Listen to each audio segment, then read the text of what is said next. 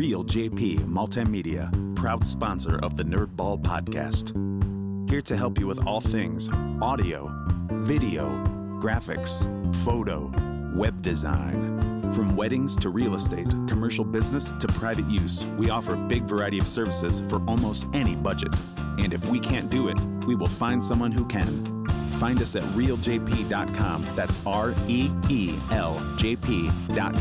Real JP Multimedia. Hey, what's up, everybody? I'm Doug Hinebaugh, also known as the Dougie Fresh, and welcome to the Nerdball Podcast.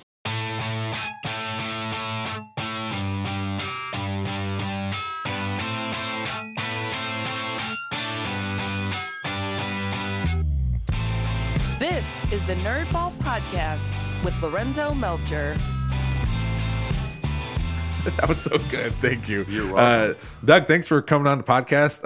I feel like I see you all the time because you're just out and about in the Metro Parks taking pictures, man. Yeah, well, the Metro Parks they were up there with the first people in Toledo that really kind of, gave me some run with my photos. Okay. The way that COVID worked out, I was in what I'd hoped was my last printing job. I used to run printing presses for over 20 years, big school bus size printing presses. And I was working at Metzger's, and I got laid off during COVID, and my job didn't come back. And I'm not very good at sitting around. COVID was never going to work for me. Yeah. But I can't go to the mall, or I can't go to the movies, or I can't do all this stuff, but I could go outside.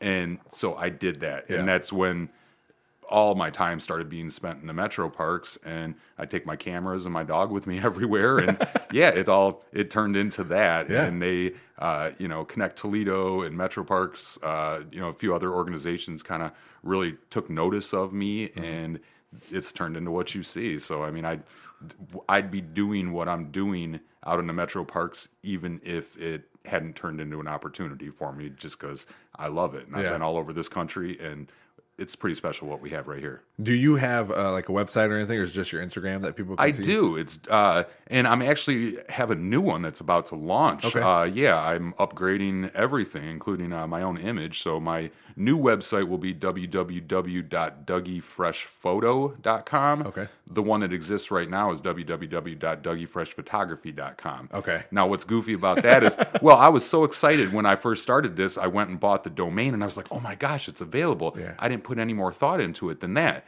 The first time I texted somebody my address or my website, the M on .com goes down to a second line because it was one, and I was like, that is the most annoying thing in the world. So 2 years now, I suppose, a little over that, I've been going with that, and so I found out how to get it shortened down and do all of that. So we're rebranding and awesome. Yeah. So is that new website up yet, or is that no? It'll be coming up pretty soon. I have a friend in Chicago that her and her husband do all of my branding stuff. I mean, I put some work into this. Yeah, and good. So she built my first website, and her and her husband, who have now teamed up, are building my second one. So she has been developing that for the past month, and she wanted to present it to me last week, and she didn't know I was on my trip. I was like, do we have to do this today?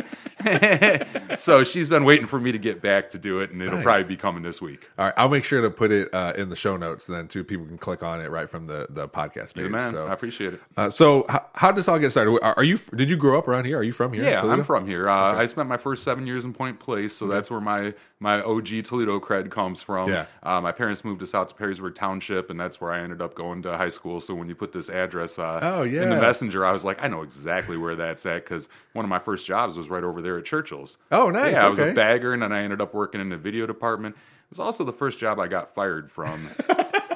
Yeah, I feel like if you're a kid, it has to be just not showing up anymore. No, that was actually, and I don't know how deep you want to get into it, but that was the beginnings of what ended up being my alcohol problem that lasted for 20 years. But I had brought something in with me because I was going to go to a party after that and put it in the refrigerator, wrapped up back in the video department. Yeah. And one of the managers from up front, for some reason, was in that refrigerator and saw it. And the next day I walked in and I got my first lesson on this is why you're not going to be able to be responsible for this with this. And you're going to have to take a lot more lumps to figure it out, because I didn't get it then. How old were you? 17. 17. Yeah. Yeah. And whenever people bring up stuff like that, I let and so I said it a lot in the podcast. My mom is a recovering alcoholic. I think she's been sober. Gosh, she's been sober. It's got to be close to, I don't know, 18 years, something like that. Congratulations to her. That's fantastic. Yeah. So she actually has her anniversary coming up at her AA group on the 17th. So I'm going to go to that with her in the morning because we're speaking at Perrysburg High School later that day. They have a personal development day. It's a diverse learners day. So we're speaking about alcoholism and drug use in families and stuff to the staff. Well, send them my love. I know how hard that is. And May 9th coming up this year will be 7 years for me without a drop. It changed my life. Yeah? And my biggest regret in my world is not having figured it out sooner. Yeah. I know for me, I was young when she was drinking and both my parents partied, but I was young. So as a kid, you're just like, well, this is just how life is. And then as you get older, you realize like, oh, that's not normal for everybody. No, that's who I learned it from, my parents. And, my mom, she got wise by the time I was out of high school herself, but my dad was not the other way. And he's kind of the one that, made it, normalized it and got me into it. And, that's, I don't know what would have changed him, but he passed away last year, about a week before Father's Day. Thanks a lot. Yeah. But seeing the way that his path kind of dead-ended, bad pun, but really reaffirmed what I have done for myself. Yeah. And, like I said, he's the one that kind of got me started. And, when I was living in Houston before I ever moved back to Toledo, I found out that he was living in the Cherry Street Mission. Oh, wow. Yeah. So, talk about fall from grace, a pillar of Perrysburg community. He helped out with the schools. He was a coach. He was a father. He was a business owner, a homeowner. He checked every box and did it right until he didn't. Yeah. And, to fall that far. And that was my glimpse into my future. I was looking in the mirror down in Houston thinking, in 26 years, that is you if you don't do something. Was that kind of the thing that decided it was for you? It was 50-50 between that and the daily guilt I got from, honestly, being a bad dog dad. I worked second shift, and I would, get off of work at 11 o'clock and come home and straight to fixing a drink, and I would, tell the dog, okay, well, we're not going to go for a walk tonight. We'll go in the morning. Oh, wow. And then, I didn't have to work till 2 o'clock or so, but I'd sleep till 11 o'clock, and I'd wake up feeling like garbage, and I'd tell her, hey, we'll do it after work. And then day after day, month after month, and I owed her more than that. I owed me more than that. Yeah, yeah. And, all of that just kind of came to a head, and it was about 20 years of a really progressive problem that came to a head, and I had to end it, and successfly did. And like I said, it meant everything. It changed everything. Well, congratulations. That's awesome, man. As someone who's Thank you. Seen my mom go through it, and then my brother just never shaken it, and ultimately he overdosed, and I'm so sorry. Thanks. He just never got out of it. So I saw both ends of it, and I was always worried for myself, like. Even to this day, I'm still like, what am I addicted to? Because I feel like it's just something like in our genes. Because my grandma loved gambling, and that was just her thing. She just, it was never to the point where like she got in trouble with it or did too much or whatever. But she just loved to do it. And I'm always like, sometimes I get too hyper focused on like, what is my thing or what am I like? I'm watching out for certain things or this or that. Well, it's good you're cognizant, and I think just about anything can be okay in moderation. It's just for some of us, moderation's not possible in some arenas, and I hope you don't run into that because that would be a lot easier for your life. But if you do, be aware and.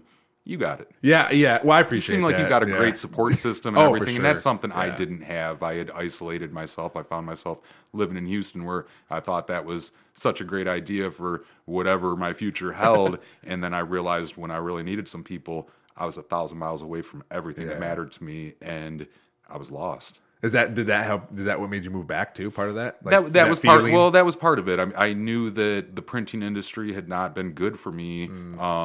You need to be at a place a year before you can get a 401k started. Oh, wow. And I had 20 plus years of lasting about a year at places where I'd keep getting, I got laid off over a dozen times. Really? And you start the new place and you're the new guy. So when they have a bad couple quarters, you're the first one to go. Yeah. And it was over and over. And I was like, I'm not getting anywhere with this. It doesn't matter how good I am at it.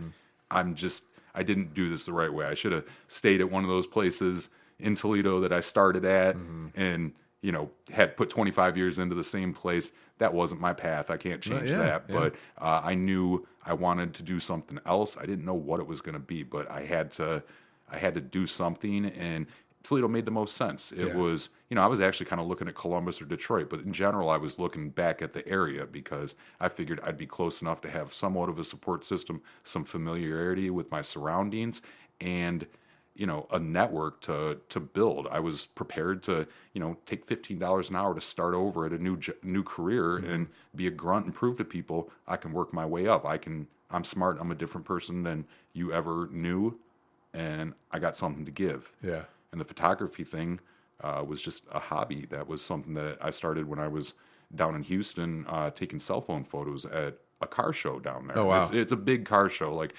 you may have heard of Cars and Coffee before. They call theirs Coffee and Cars down there. Just really? A little different. But it was at a mall once a month, first Saturday of the month, right by my apartment. And this was amazing. As a kid who grew up with posters of Lamborghinis and Ferraris and stuff on my walls, getting to see just rows and rows of these and Bugattis and Paganis and all these $1 million cars. Yeah. I mean, it was sick. And so I'm taking these photos with my cell phone, just something to keep. I was looking for activities that were, clean, that weren't going to, tempt me to go grab a drink. So I was that was really the start of me doing stuff outdoors and finding things like that. Which would eventually morph into parks and all of that. But I just had to keep looking. I had this curiosity. And there was a station down there. We've got 13 ABC up here. Houston has ABC 13. And I'd been posting my photos on Reddit and Imager.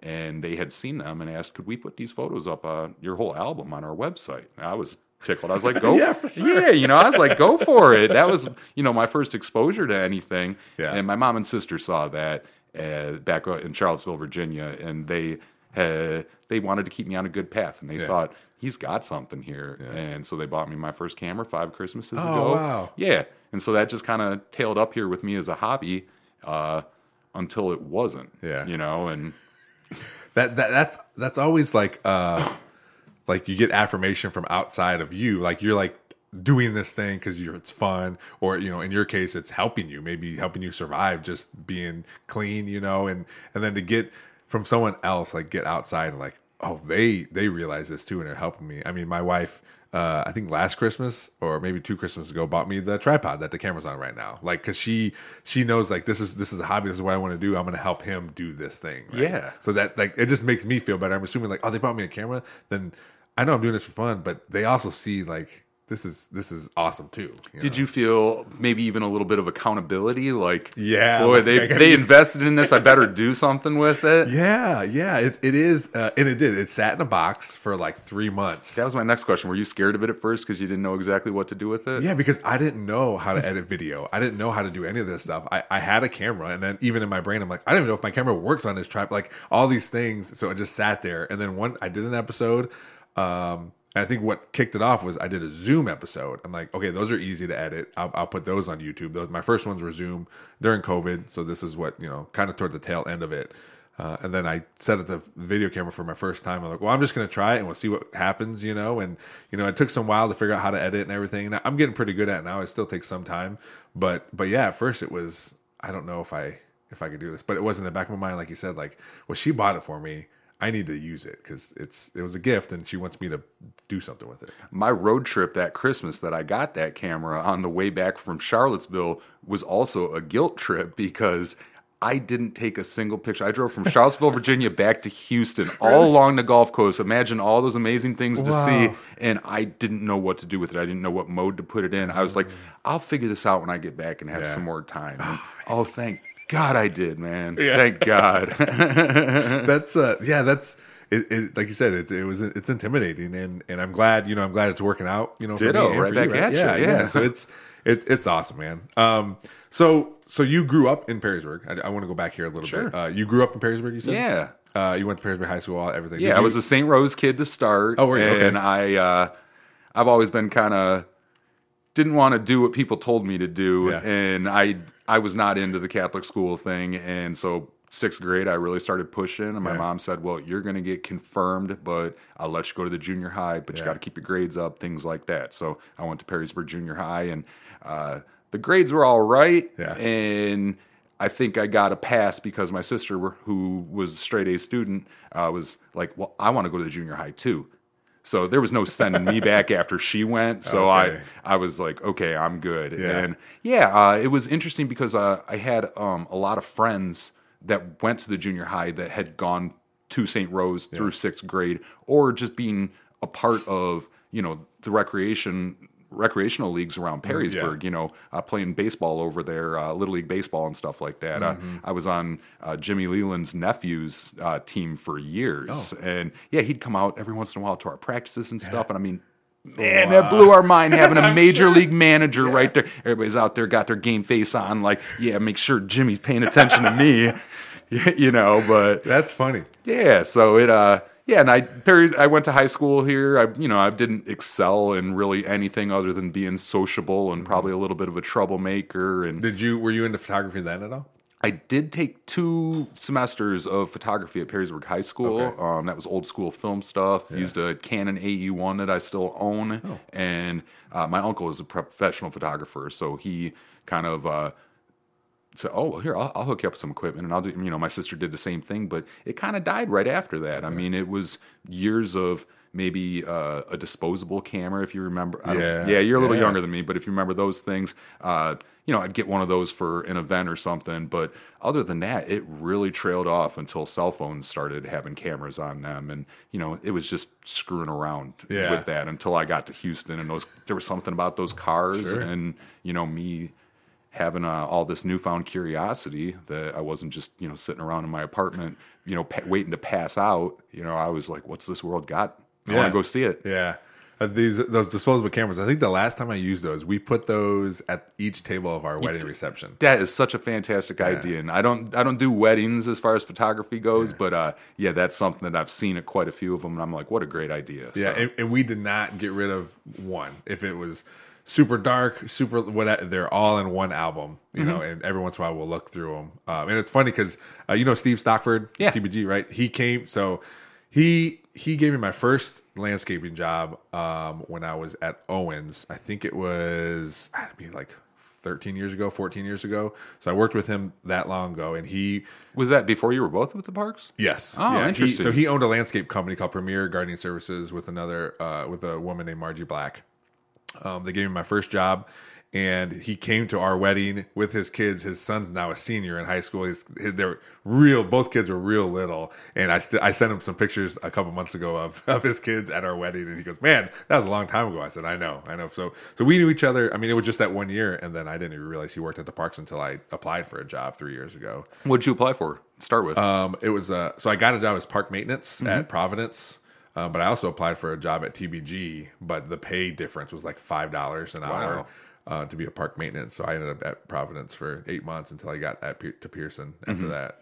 But it's been awesome there, man. It's I just knew the Metro Parks as Wildwood, and that was pretty much it because I went to Catholic school. I went to Our Lady of Lourdes till 8th grade, from kindergarten to 8th grade, and we would have all our like cross country practices and run, soccer, like everything was at Wildwood. And we'd go there, and that's the only park I knew. I didn't even know about Providence existed until I went the day before I started. Is the first time I was there, and just all these different parks, man. It's amazing. It is, and I had the same thing because the first time around in Toledo, I stayed here through age 30 before I moved away for 12 years, and we can chat about that later if you want. But I was a whole different person the first time. I was the party kid, and I was going out to clubs, and my day didn't start until it got dark, basically. And so I didn't delve into any of that. I remember maybe going on a field trip to the dunes at Oak Openings back in the day, and I think I knew of Side Cut because I'm a Perrysburg kid, and that was what was on the other side of the river from Buttonwood. Other than that, that was my entire experience with any of that stuff until, I'm almost 40 years old, and I moved back here. And so I think that's been one of the things that's really resonated with a lot of people in my photography and my experience is that it almost seems like this is the first time I'm seeing some of this stuff because it honestly is. Yeah. A couple years ago when Ben Morales first took me out, I'm not sure if you know him. He's a local photographer. He works for Heart Inc. And fantastic guy. He's been a great friend and a kind of a mentor to me. And he took me out to the Interurban Bridge at Roche de Boeuf. And we had a beautiful sunrise and, had to go down this crazy path that they told us not to go down. And, it was a really neat experience, and it blew my mind that was sitting there my whole life. And I lived right across the river basically from it for 30 years and had no clue it existed. Yeah. Yeah, we would drive. I had a friend who lived on River Road, and we'd go visit other people in Waterville, and we would drive over that bridge. Now it's a brand new bridge now with the cul-de-sac and everything, or not a cul-de-sac, a roundabout. But the same thing, like as kids, you're just like doing these things. It's very similar to when as 8th graders we went to Washington D.C. and I would love to go back as an adult. We did that. So like it's because it's so different when you're an adult. You appreciate it more. And you haven't been back as an adult? No, I haven't. Well, I lived in Charlottesville, Virginia for 4 years. That was the first place I moved away from Toledo back in 2007, and that was. I knew I wanted more big city right away because that Charlottesville was too small, but D.C. was where I went up to quite a bit. So I've spent a lot of time there, and it's just as cool as an adult. All that stuff you see on TV and on your money and all that, it's real, and it's very beautiful, and there's a lot of history behind it. Other than the traffic and the way this city's laid out, I think it's worse than Manhattan. But it's a really neat place to visit, and I highly recommend going back. Yeah, I want to, and I think, and when my kids get older, it's something I would do. But again, like as 8th graders, you're just there because your parents paid for you to go on this bus and go on a trip, and you just want to hang out with your buddies, and you're not paying attention. They could have been going to Poughkeepsie. Yeah. And I would have been like, throw me on that bus. I'm getting out of here for a while. Did you go to college after high school? I did. I went to. I toured all the all the colleges in the area. Sure. Didn't do well at any of them, but I started at Bowling Green for a year, and then went to Owens for a couple of years, and then went to UT for a year. It was the winter semester of 1999. I think was the last time I went. Okay. I didn't finish, and it was a waste. I shouldn't have gone. I don't think I really look back and I wish somebody, a guidance counselor, a teacher, my parents, somebody would have said, you can't even articulate a reason why you want to go. So why are you going to go get yourself into debt and do all of this? Nobody had that talk with me. I'm from Perrysburg. Like, you either, once you graduate high school, you either go get a job at the factory and get married, or you go to college. That was in 1995 when I graduated. Those were the options. In 2003 when I graduated, those were the options. Yeah. And still now, it's getting a lot less because I know a lot of people in the schools now, and I coach for Perrysburg. So one thing I do tell kids a lot, one of the things I like to do is during senior year, I talk to seniors, ask them what they're doing or this or that, and I explain to them, my path is very similar to yours. Went to BG, they told me not to come back. Went to Owens, they told me not to come back. Tried BG again. Again, they said, no, you're not even showing up to class. Why are you coming here? Finally, I graduated from Owens when I was 24. But I tell kids the same thing. Like, I wasn't ready. And again, nobody really said, like, why are you doing this? I might have even just taken one person and be like, hey, why are you going? And I would have been like, well, I just want to hang out with my friends. Well, you can do that for free. Like, you don't have to pay to go to school or not, in my case. Perrysburg was 15 minutes away from Bowling Green. And I wasn't able to wrap my head around that, and I just that was a lot of years of doing what I was told or doing what I thought everybody else wanted me to do or what everybody else wanted to see, and not being my own person. And even after I graduated high school and moved out and had that opportunity at my own life, it took me so long, and that's where the alcohol didn't help because I didn't know who I was for so long. I had no purpose. I figured, well, I can run printing presses, so I'm good at something. So let's just stick with this, even though it wasn't good for me. And it didn't have much of a personality besides being a jokester who, went to work and partied outside of it. I mean, yeah. So you've mentioned printing presses several times. Is that something you did like around college age, like, and you've done it for a while? Well, it's been a part of my whole life. Hickory Farms, which is, everybody probably remembers it from the malls and stuff, the cheese and the sausage and stuff. Well, they were based out of Maumee, right over there by where the Berry Bagels is over there, UPS, Dussel, and Holland Perrysburg or whatever. Actually, I think that was That was one of the companies we did landscaping for when I worked with Steve. I wouldn't doubt it. Yeah, they had a really big lawn over there.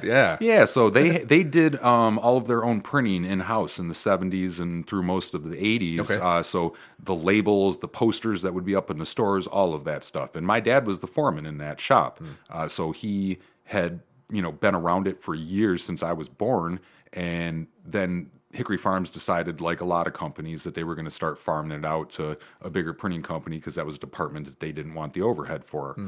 He decided to buy a bunch of their equipment, and he started a place called Arrowhead Printing. So that's what he was doing basically through my high school years. Okay.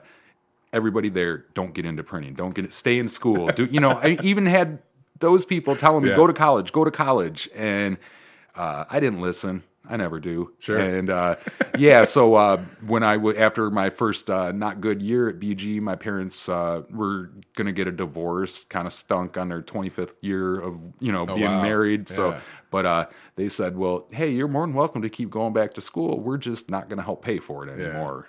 So I felt I was still supposed to go, and I needed a job. So my dad got me one at a place over on the east side called Mercury Printing, and I started just hand folding things and gluing things and doing, just kind of grunt work. Sure. And I was already dissatisfied within the first month. And there was an opening for a helper running a printing press. A lot of them are 2 or 3 man people that takes to run these machines. And it was on second shift, but I was like, I don't care. Get me off of doing this stuff. And it was $2 more an hour. I started doing that, and that's when things started rolling. And I found I had an aptitude for it. I was really good at it. There were other, press assistants that were there that had a whole lot of experience. That it didn't take long till I was running circles around them and getting invited up to the, the other end of the press that I worked on to start learning that, because, the people that I worked with and the bosses saw potential. And one thing, and I kind of mentioned it before about the job hopping thing, is, I was very impatient back then, and I wanted it now. I wanted that raise. I wanted that opportunity to run the next machine, the bigger machine, because it had, a higher pay scale. It had, better work, better hours, whatever it might have been. Yeah. And that took me, I wasn't going to wait for old Jim to retire. Or wait for, if the company has a good couple years, we might buy a new press eventually. No, I didn't have time for that. So that's when you were I started hopping, and, I can get, you'll hire me for that job that they don't have open over here for $3 more an hour than I'm making? Cool, I did that. But that started that whole thing where, you go into that next interview and, wow, it looks like you've worked a lot of places. And then it turns into the printing industry started really going down with the, the age of the internet taking off, and it just progressively got worse. And that just became a self-fulfilling prophecy over and over again. And it's funny, nowadays I have people that, the last resume I had, I don't need a resume ever again from now, considering what I do. Yeah. But, I had people looking at it like, wow, you really have a well-rounded experience. And I was like, wait a second, where was this attitude 15 years ago? Because this was a liability at that point. So I stuck around in that industry, and I first moved to Charlottesville, Virginia, and I worked at a place down there for the whole 4 years I was there. That was a printing press job too? Yep. Okay. And then I moved to Chicago after that, because I think I told you when I went down there, that was the reason I was going to D.C. Charlottesville was too small for me. So when I realized it wasn't working out down there, I was like, well, I can go anywhere. Let's do the big city. And I'd grown up going out to Chicago. I was a rave kid, went out there to party and stuff. And so I never, sorry to interrupt, but my brother liked raves too. That was never my jam. Like, I can listen to EDM music, I can listen to music, but doing that thing, he would tell me about it. I was like, that doesn't sound like fun at all. It's changed a lot over the years. And I don't think I'd enjoy what the new stuff is, but, the old stuff back then, the dirty underground stuff, warehouses that were closed down that somebody had to roll up a generator to. So I mean, it was illegal. It was fun, man. Yeah. It was special. You kind of knew you were in one of those eras and in the moment that is never going to happen again. So with all those those wistful ideas of all the good times I had in Chicago, I moved out there, and that's where the printing industry really started to become a liability, because all the good jobs were out in the burbs, and I grew up in Perrysburg. I didn't move to Illinois to live in Perrysburg. Yeah. I wanted to live in the city. Yeah. And it started a real cycle of, multiple jobs, and I never got anywhere, and I was struggling. And that's when I was, looking for something different again. And I had some friends down in Houston that had invited me to move down there years before. They were like, we're still offering, we've got a nice house. You can come get your start here. Okay. And I didn't know what else to do. Yeah. So that's when I went down there. And So were you at a point where you're like not going to have a place to live? Like you just... It was close, Okay. and I was on unemployment. I'll be honest. I mean, that was the first time in my life I ever asked the government for anything. I went and applied for, food stamps and I got turned down because I made too much on unemployment. Oh, really? And well, it really, really left me feeling kind of, lonely and empty. Like I've got no help right now. Like they basically told me, if it gets worse, come back. Like I don't want it to get worse. Yeah. I got to do stop it something. here. Yeah, I'm sitting there drowning. Yeah. And, I wasn't helping myself because, still drinking, still doing dumb stuff. And, that carried over even into the days when I was, not actually under the influence, but I still wasn't making good decisions. My head wasn't in the right spot. And, Houston seemed like a great idea. And I look back on it now, and it was a great idea because that's where I found myself, my sobriety, my everything. And, I'll always be grateful to that city. That was the first place I went on my road trip too. Oh, did you? Okay. When you went down to Houston, you lived with some friends. Was it another printing press job that you got? It was. I had two of them down there, and wow, okay. they were both with what I would otherwise call decent companies. One of the things that goes with the printing industry right now is a lot of places don't have benefits. They don't have insurance. They don't have 401k. They may pay you a little higher in the hourly, but and that was tough for me. So the first one that I had down there, I didn't get any of that stuff. So I'm grinding, but I can't take care of myself, things like that. And that was kind of a pain. So I ended up getting a second one, which was actually working on like digital copiers and things like that. So it was a little bit more like of a modern quick print style. They had a few small presses that I would run, but I ended up getting laid off from that one. Surprise. And even though I was willing, I was throwing resumes out everywhere down there. And I was sober at this time. And I was willing to move to San Antonio or Austin. Maybe not so much Dallas. Dallas and Houston hate each other, and I don't know, maybe it rubbed off on me a little bit, but I, for some reason, didn't want to go there. Nobody called. Nobody anything. And that's where this whole, I can't do this anymore. Yeah. It's all... Yeah, Houston was the big turning point. That's good, man. That's where my dad's family's from. Oh, nice. Between San Antonio and Houston, it's a little town called Welder.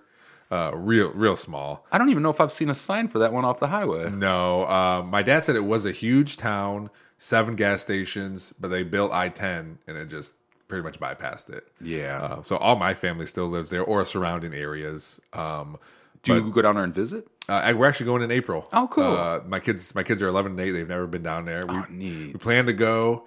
We had this whole week trip. We're going to go, and then that's when COVID hit, and we had to cancel.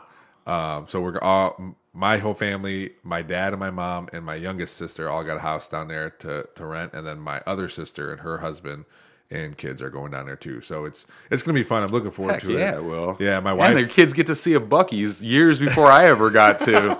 Man, that place is the greatest. People love Buc-ee's. I actually was out to dinner. We went to Sidelines in Perrysburg, and a woman in the restaurant had a Buc-ee's hoodie on. I think it's so funny. But there's a couple things I always like going to those. I go to Whataburger. My dad, that was one thing because my parents. I did that 2 weeks ago. Yeah. Honey butter chicken biscuit. Good, it's so good. My dad we would always load up in a van every Christmas, every winter break, and we'd drive down there as little kids. So we would go down there quite a bit. I haven't been back. That's had to be over 6 years, I think, maybe 5, something like that. But the past 3 times I've gone back, it's just for funerals. I haven't been able to go back just for a joyous visit. Yeah. So good. I hope you have that. Yeah. I'm looking forward to it. So I do. My dad's down there now. Actually, he's coming. He comes back. I think tomorrow. But he only goes in the winter. He grew up there and he can't handle the heat. Smart man. So, yeah. Oh, I'm angling for the snowbird thing. Yeah. Yeah. So he's been retired for a while, and he'll go down about 3 times a year to visit and help. And it's getting less and less time. Like before, it was like, all right, I'm going to be gone for 2.5 months, and now I think this past time we went, it was like a month or something. You know, it just he misses everything back here when he's down there. You know, my mom and my kids are doing things that he doesn't get to see all the time, so lessons time. But yeah, we're looking forward to it. I'm pretty excited. So I'm excited for you. Yeah, I love Texas. Yeah, it's awesome, man. And I don't know how my kids are going to react, but I'm sure they're going to have a blast too. We got a lot of other stuff planned and visiting family. Get them a couple of disposable cameras. Yeah, that'd be a good idea. I never thought about that. Like, cause my son has a phone now. My daughter has a watch, but I think just to see those cameras, can you buy this? You can. Yeah. Yeah. Well, and it's kind of a fun exercise too, because unlike digital cameras, you're really limited on, you might have 24 shots and you got to make them count. Yeah. They're going to be done. It makes you in not 10 want minutes. to take that they could be lazy about it and just blast through them, or be smart about it and save it for the right moment. Yeah. Maybe we'll get a couple. That's a good idea, because it'd be nice to tell them, like, here's these cameras, here's how you use them. Take the photos whenever you want, but to kind of get their view of like what they enjoy from the vacation, as opposed to just like our pictures. That's a good idea. So you're in Houston. We talked about you finding that car show and really, getting sober and figuring out, what you want to do really. How long were you in Houston before you decided to move back up here?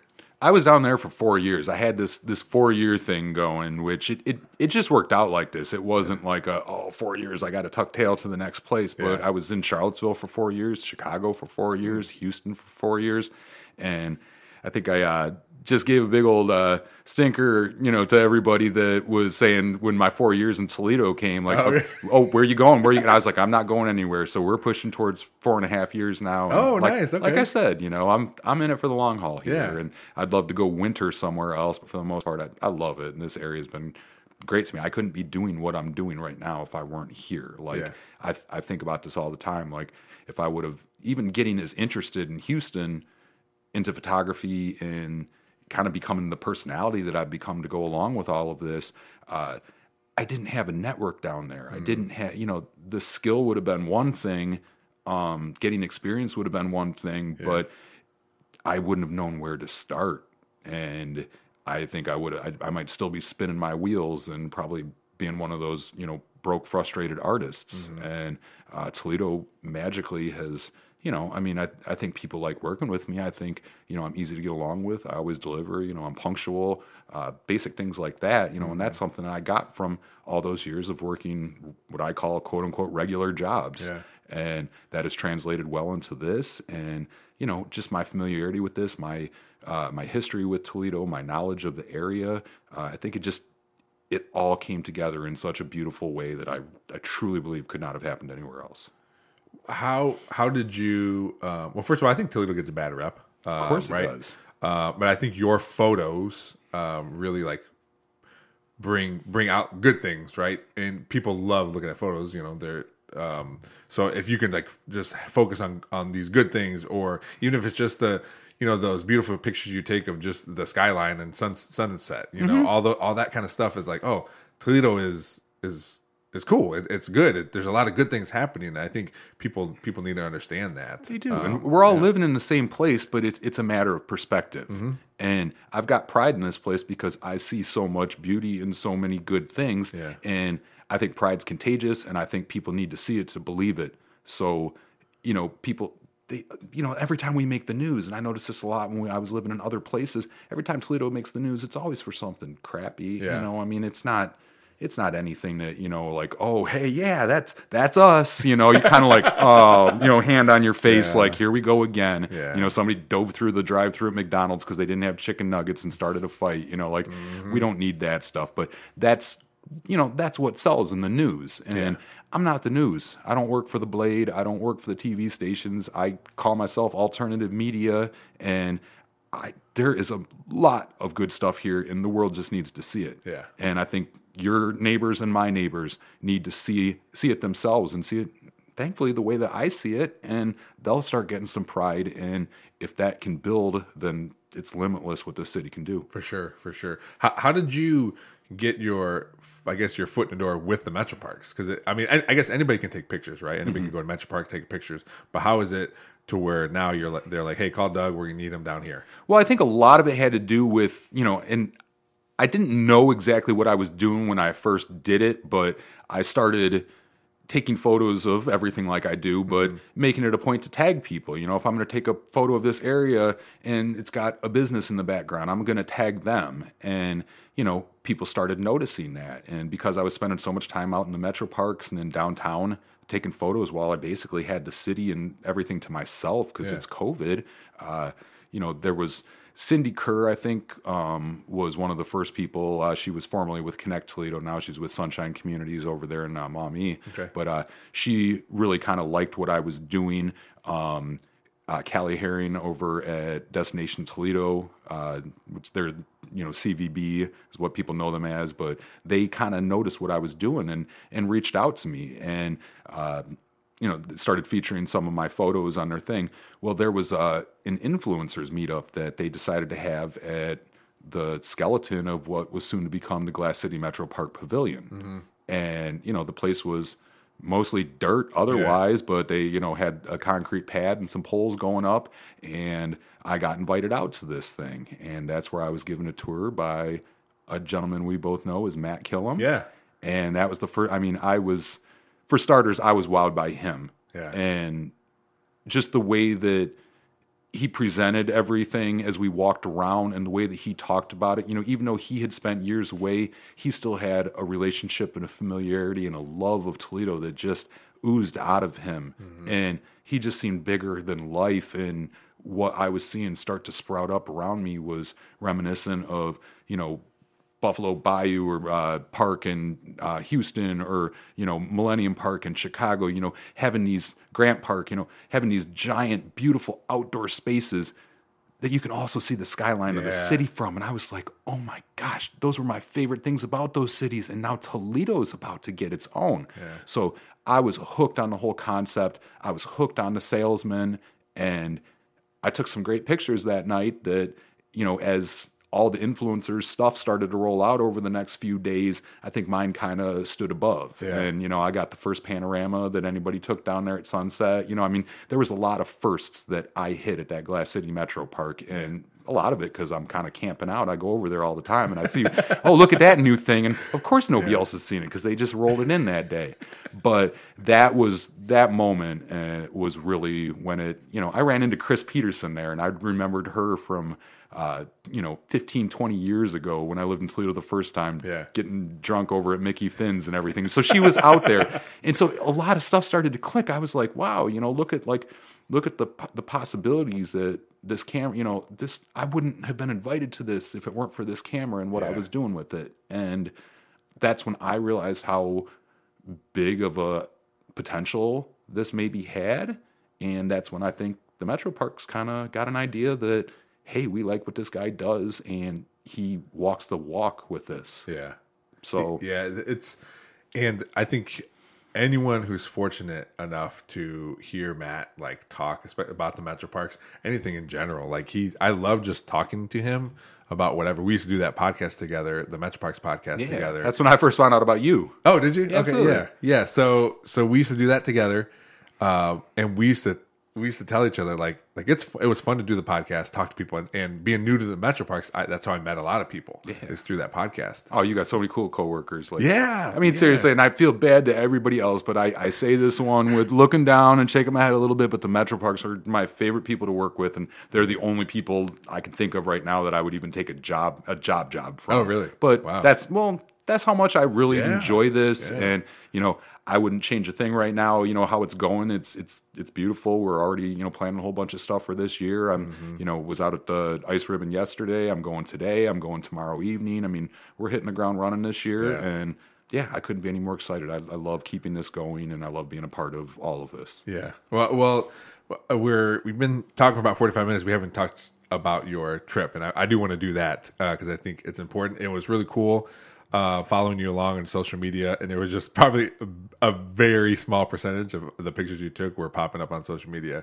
But first of all, how long were you planning this trip? Because you said it was 6,000 miles. 66, 65 when all was said and done. Right. This trip I've been planning for since maybe a year after I lived in Houston. Okay. I've always had a romantic idea in my head, from old Westerns up to modern things like Breaking Bad, where that color palette, the sights of the Southwest, the American desert just really appealed to me. And living in Houston, in relative terms, it's right there.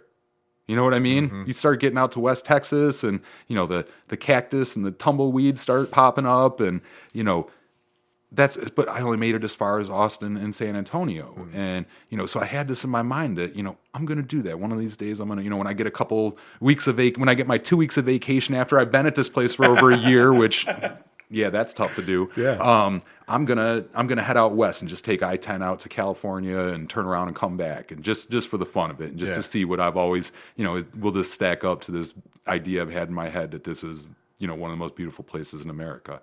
And I never did it when I was down there. Even for the last 2 years that I was there, that I had quit drinking and things were, I didn't have the resources and the tools to really put things together. I was still kind of bouncing around like a pinball, and even though I wasn't hurting myself anymore, I didn't know where to go or what to do. Yeah. And I think that's kind of a common theme of being lost and getting found down there. But so I left that on the table, and it's been eating at me ever since. Sure. I wanted to take that trip, and that's why on this road trip, everybody's like, "Why are you going to Houston?" I was like, because that's where I'm going to start, because old me didn't have the resources and the capabilities and the tools to pull this trip off. Doug today does. And I planned for this since last year, and I'm going to go do this, and I'm going to go start from there and give old me a little bit of grace, because he was trying. Yeah. I think that's important. Like it is such a full circle thing. Like you're right. You were trying. You were trying. You were doing as best as you could do. I think you did at that point. You did the best. Like you saved yourself. You could have fallen way off this other way, and we wouldn't be sitting here, right? Absolutely. So I think it's important, and I think it's important, and it's cool that you went back to Houston and started it. And just to make, I'm assuming it's just like, man, this is it. Like I did it. Yeah. I went and hung around with my 2 friends down there. I mean, I had a couple other that I would call, better than acquaintances, but I only really had 2 friends. And I went down and saw both of them and thanked them for being there for me in those times. And I still keep up with both of them. One of them is NBA basketball legend Chris Webber's first cousin. Oh, right. Yeah, so that's how I first met him down there at the second place I lived in. I walked outside, and I saw a guy standing over at the next building and had a Detroit Tigers hat on. And I was like, "Oh, Tigers." And he's like, "Yeah, man, I'm from Detroit." And I was like, we got to talk. And that's how I found, so we had that connection and everything. So yeah, his name's Linwood Weber, and he's a good dude. So that's awesome. I went and saw where I buried my last cat. I didn't have the money to get him. Well, I had money for alcohol, sure, but I didn't have money to go get him cremated. So I buried him in a park across the street from the worst apartment I ever lived in. Wow. Because that's all I could come up with. Yeah. But no, went and said goodbye to him and took the dog over there. She knew him then. I got her down in Houston. Okay. And I made a few things right in my heart before I technically, so I started that trip in Houston. Yeah. Even though I left from Toledo.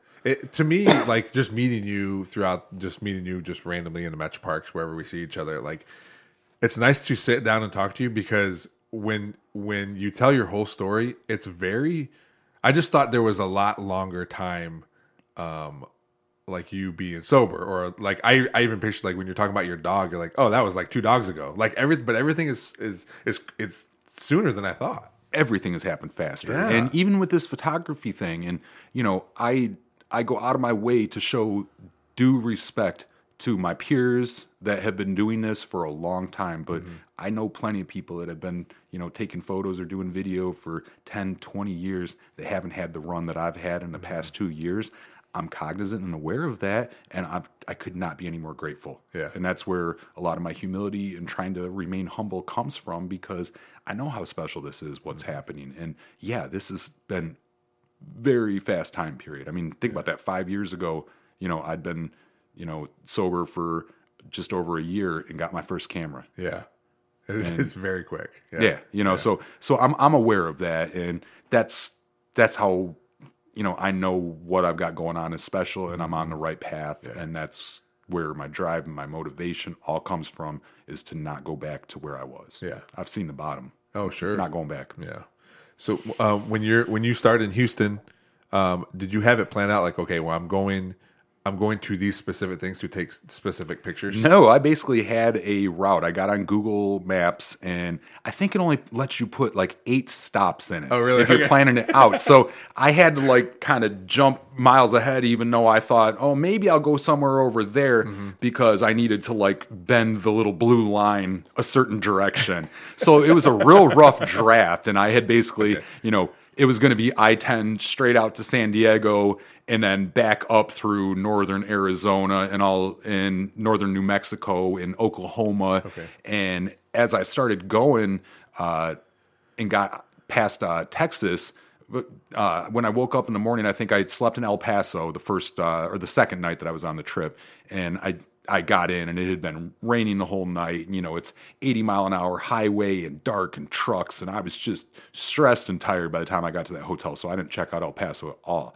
In the morning, we went nuts, and I couldn't believe it. I was like, this is what I was looking for. I was like, there's cactuses, there's these crazy cool bushes, there's rocks and mountains and the Mexico border, and like this. I was like, this is it. So let's get rocking.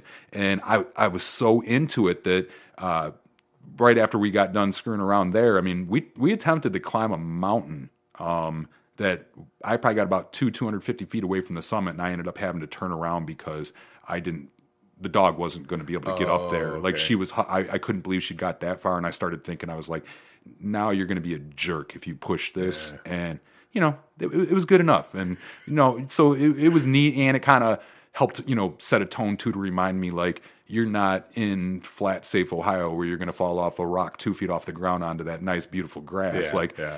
This isn't a place where, the only stuff that can kill you need a microscope to see. Like, there's mountain lions and bears and, all the little creepy crawlies weren't out or anything. Oh, okay. Yeah, so that was a little bit, what I mean? Coyotes, which, we ended up dealing with later on in the trip. But they're, I had to put a little bit more thought into everything. So we hit a gas station before we got out of town, and I was kind of scanning the map, and I saw white sands in New Mexico. My own history of loving outer space and things like that, I knew right off the bat. I was like, oh, that was the alternate landing site for the space shuttles. And I was like, and that's the white sands. I was like, that sounds cool. I was like, I've wanted to see this for a long time. I was like, it's real. It's right there. So let's do that. Yeah. So I drove there, and that put me up, in a third of the way up of New Mexico. And I was like, oh, well, I guess I've never been to Santa Fe or Albuquerque, and that's, going way up north in New Mexico. So I was like, well, let me think about that. And I looked at the map, and I saw a place called Truth or Consequences. Oh, yeah. So I was like, you know what? I want to go there just to say I've been to Truth or Consequences. So I had to go backwards an hour and go up another way. It meant I skipped Santa Fe, but I went to Albuquerque. And so now I'm up at a point where I thought that was going to be the end, the coming back part of my trip. Yeah. So I'm already adjusting on the fly. So I was like, well, I'm going to go west and get back down because I'm heading to Tucson and Phoenix and all of that. So Marissa Munoz, she used to work for the Metro Parks. She is the marketing manager down at the Wood County Museum now. And her husband is Zach Koloff, who works for Toledo Aerial Media. And she's a big national park geek like me. And she was like, oh my gosh, like, where are you going? And I was like, well, I see Crater on the map. And she's like, Crater stinks. She's like, it's a big crater. She's like, go to Petrified Forest. It's a big crater. Yeah, so I went to Petrified Forest National Park, and it was fantastic. And I was like, okay, we're definitely going to do Tucson, so it gives me a reason to go straight south. Yeah. And I ended up going through some of the coolest mountain and like I wasn't going to the Grand Canyon, but I ended up seeing this amazing thing called White Mountain, and there was a Cedar Canyon running through it. It was get down to Tucson, and oh my gosh, there's Saguaro National Park is right there. I came to see cactuses, and there's a whole national park of them. So I'm like, okay, I had no idea I thought I'd drive through Tucson. I didn't know I'd be spending the night there and checking that out. I was just going to say, at some point when you're like going to all these places, like, you have to. I would imagine you have to tell yourself like, all right, I can't. We need to leave. I can't take any more pictures. Right? Yeah, absolutely. No, and that's the thing, and that's where I think I disappointed a lot of the people that were following me along the way because they're like, oh, you got to check out this or you got to check out that when it's already 2 hours behind me, or I'm like, yeah, I'm on 2 hours difference than you, and it's just getting dark in Toledo, so I've got 2 hours till it gets dark, but it's 3 hours to go to where you're suggesting, so. It's not going to work, Yeah. So there was a lot of on-the-fly time management, and there was like Phoenix. I had a friend that I've known since I was a little kid. Her name's Carrie, and her dad and my dad worked together, and she's lived in Phoenix for years, and so she had offered rolled out the carpet like nobody else had. Like I'll show you around everywhere. Oh, nice. So I planned to do a couple days there. Yeah. But most of the rest of this I made up on the fly. Wow. And, after Phoenix, it just so happened that my sister, who lives in Virginia, was out for an ophthalmology conference in San Diego. So at the turnaround, I got to say hi to my sister and give her a hug. And, I had a friend that I met last summer here in Toledo. There was my friend Julie Blumecki. She lives in Atlanta, and she's a nationally celebrated poet. And she had an event up here at Switchboard. And one of the people that she invited to speak was this guy, Brian O'Hare from Los Angeles. Yeah. It just so happened that same day I was out there, he was having a reading event at a bookstore out there. So I had somewhere to stop there. So there was all these little magical things happening along the way that you're just like, this is where I'm supposed to be at this time. Absolutely. Yeah. And had I say I'd gone to Meteor and talked to Marissa an hour later, and then she was like, that might have put me off a day or 6 hours, and then I wouldn't have rolled into San Diego just in time to see my sister, or wouldn't have got to LA literally 10 minutes after his thing started. Wow. Had traffic been any worse, I might have missed it. Yeah. I mean, so much of this was meant to be, and it was a blast. San Diego, I visited San Diego. One of my really good friends lives there. Actually, I'm going back this fall. I'm the officiant for his wedding, but it was awesome. Isn't it cool? Oh my gosh. SoCal, I planned from the beginning I wasn't going to spend that much time there because I knew it really kind of deserved its own vacation. Yeah. So I was like, I could get lost in LA for a week. So if I give it the chance, I will. And so that's why I was like, I'm doing one day and evening there, and then in the morning we're heading to Joshua Tree and working our way out. So, it was. It definitely. I left a lot of stuff on the table, but I also covered a lot of ground and saw way more individual things than most people see on their vacations. Yeah. That sounds is so awesome and also terrifying because my vacations have to be super planned. Like I couldn't just drive and just we'll see what happens. I always feel like there has to be plan.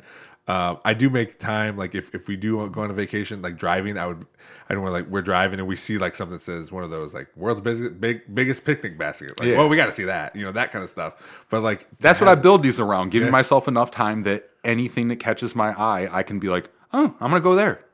And how's your dog the whole time? Is she had I brought up the coyote thing earlier. Oh, yes, when we were in Tucson, one of my things that I wanted to do, I had two things, photos that I wanted to get on this trip. I wanted to get the Milky Way with a saguaro cactus in the foreground, and then I wanted to get the Milky Way with a Joshua tree. Didn't get either of them. Oh, man. Well, it's okay, though. There's a dark sky park, an internationally recognized dark sky park, which means it's Toledo. The light pollution here is on a scale of 1 to 10 is an 8. Oh, wow. This place was a 2, and 0 or 1 being the darkest, which is in the middle of the ocean where there's no man-made light. Mm-hmm. And so this park was right a little north of Biosphere 2, if you've ever heard of that thing. Mm-hmm. It was they made a movie called Biodome. Yeah, I remember that. So that was off of this University of Arizona experiment that they built out in the desert north of Tucson. Well, right north of that, there's Oracle State Park, and so they've got this dark sky park. So I was like, well, we're going to go up there, and I don't know if I'll be able to find a cactus, but we're going to get some stars and maybe get to check out this comet that's out there flying around right now. And so we went up there, and it was just me and the dog, and it was dark. Oh my God, it was probably 10 o'clock, and it was so dark. Literally, you couldn't see your hand in front of your face dark. Wow. And so we set up on a road behind a barrier so nobody was going to drive into us that went back towards the dark sky park. I didn't have the gate code. Apparently, I was supposed to call earlier in the day and arrange it. And I get out there, and I'm like, it's locked, and I figured it out in front of the gate at 10 o'clock at night, and I was like, well, it's too late, so let's just park here, and we'll walk back in. And so I set up out there, and, bam, I got and you can see them on my Instagram and my Facebook. I got some amazing Milky Way photos, and I absolutely did get the comet. And it wasn't the greatest photo. It's a different comet than the one that was here a couple of years ago, but it's decent. And I was just so stoked because it's so cloudy up here. I haven't had a single opportunity for a month to check this thing out in Toledo, but there I did. And it was as I was getting really cold, I start hearing this howling. Oh, no. And I was like, oh, there's coyotes out there. And they kept getting closer. And Elsa had been out just kind of, like she always does, she just kind of poking around in the bushes by the road and just smelling stuff and everything. And she came right back and stood right by me. And I was like, I'm cold and I think we got enough for now. So packed the stuff up and we started walking back out to the truck. And those howls started, I put a video up of it. Those howls started getting louder and louder. And she was scared to death. Sure. She jumped in that car and I was like, okay, we're going to get out of here. Again, another thing, like this isn't like Ohio. This is kind of serious out here. And it's not that millions of people don't do it every day, but they got their wits about them. Mm-hmm. So I had to get in that state. And, so she was not stoked about that. And then the next morning when I went to Saguaro National Park, we could hear gunshots off in the distance, and she doesn't like bangs. So she basically stayed in the truck the whole time. She was 9. The few times she got out, I think she got pricked by some cactuses. She just was having a bad time, and I was worried. For the sake of the whole trip, I was like, oh, boy, I hope she has not hit her wall. Oh, yeah. But no, it was just a bad day. And when I got to Phoenix the next day, I was like, I got some time. I'm going to go out and test her out. We're going to go throw a tennis ball. We're going to go swimming. We're going to try doing all of her favorite things. If she does those with aplomb and enthusiasm, then she's okay. If she doesn't want to do those, then I got a problem halfway through this trip. She was happy as could be. And nice. We had really no incidents for the rest of the trip. So how long? How many days in total were you gone? 13. Okay, all right. And we like I told you, I left it open where I could have extended it a little bit longer, but I set this interview as my got to be back by that date. So you were what helped bring me back to reality. So it was long trip. The longest road trip I'd taken prior to this was I think 4,150 miles. So. This was another 2,500 miles past that, and that was probably as long as I'd want to go without having maybe a camper or something. Yeah, because it was going to start getting expensive doing a hotel thing and all that. Because I'd originally planned on camping. I had a tent in the bag or sleeping in the car, and not one night anywhere I was at was it above 40, 45 degrees. So it was cold, and I was like, I only did that one night in northern Texas, and I was like, I'm not doing this again. So so it ended up being a lot of hotels and everything. But so I mean that's that. But that's what happens with winging it, Yes, 100%. 100%. Gotta be prepared. Well, Doug, thanks for coming on here, man. This is awesome. I appreciate you, opening up and telling us about your life story and the trials and tribulations you've gone through. And obviously, you're in a good spot now, and you've learned from all that. And I'm sure as bad. I even talked to my mom about it. As bad as it was, or as bad as you thought it was, or see it like, you're at something, and it sounds weird. You're probably glad you went through certain parts of this because you wouldn't be where you're at now, or you wouldn't have the mindset you have now. But again, I appreciate you opening up and telling us all those. And again, I'll have your website, DougieFreshPhoto.com. That'll be in the show notes. I'll put your Instagram in there too, so people can see all those pictures. Facebook now after 11 years. Oh, do you really? So. Okay, all right. I'll put all those links in there. People can click on them. Before we go, I do want to thank Fort Meigs CrossFit for allowing me to use their space. Check out their website, FortMeigsCrossFit.com. Thanks again, Doug, and I appreciate all the work you do for the Metro Parks too. You're always out there. You're a champion for us. It's joy, man. I love it. Yeah. Well, thanks for having me. Thanks everybody for checking out this episode of the Nerdball Podcast. Please rate, review, and subscribe wherever you're hearing this, on any of the podcatchers, on YouTube. Hit that subscribe button so you never miss an episode. We're coming at you 2 times a week now, audio and video.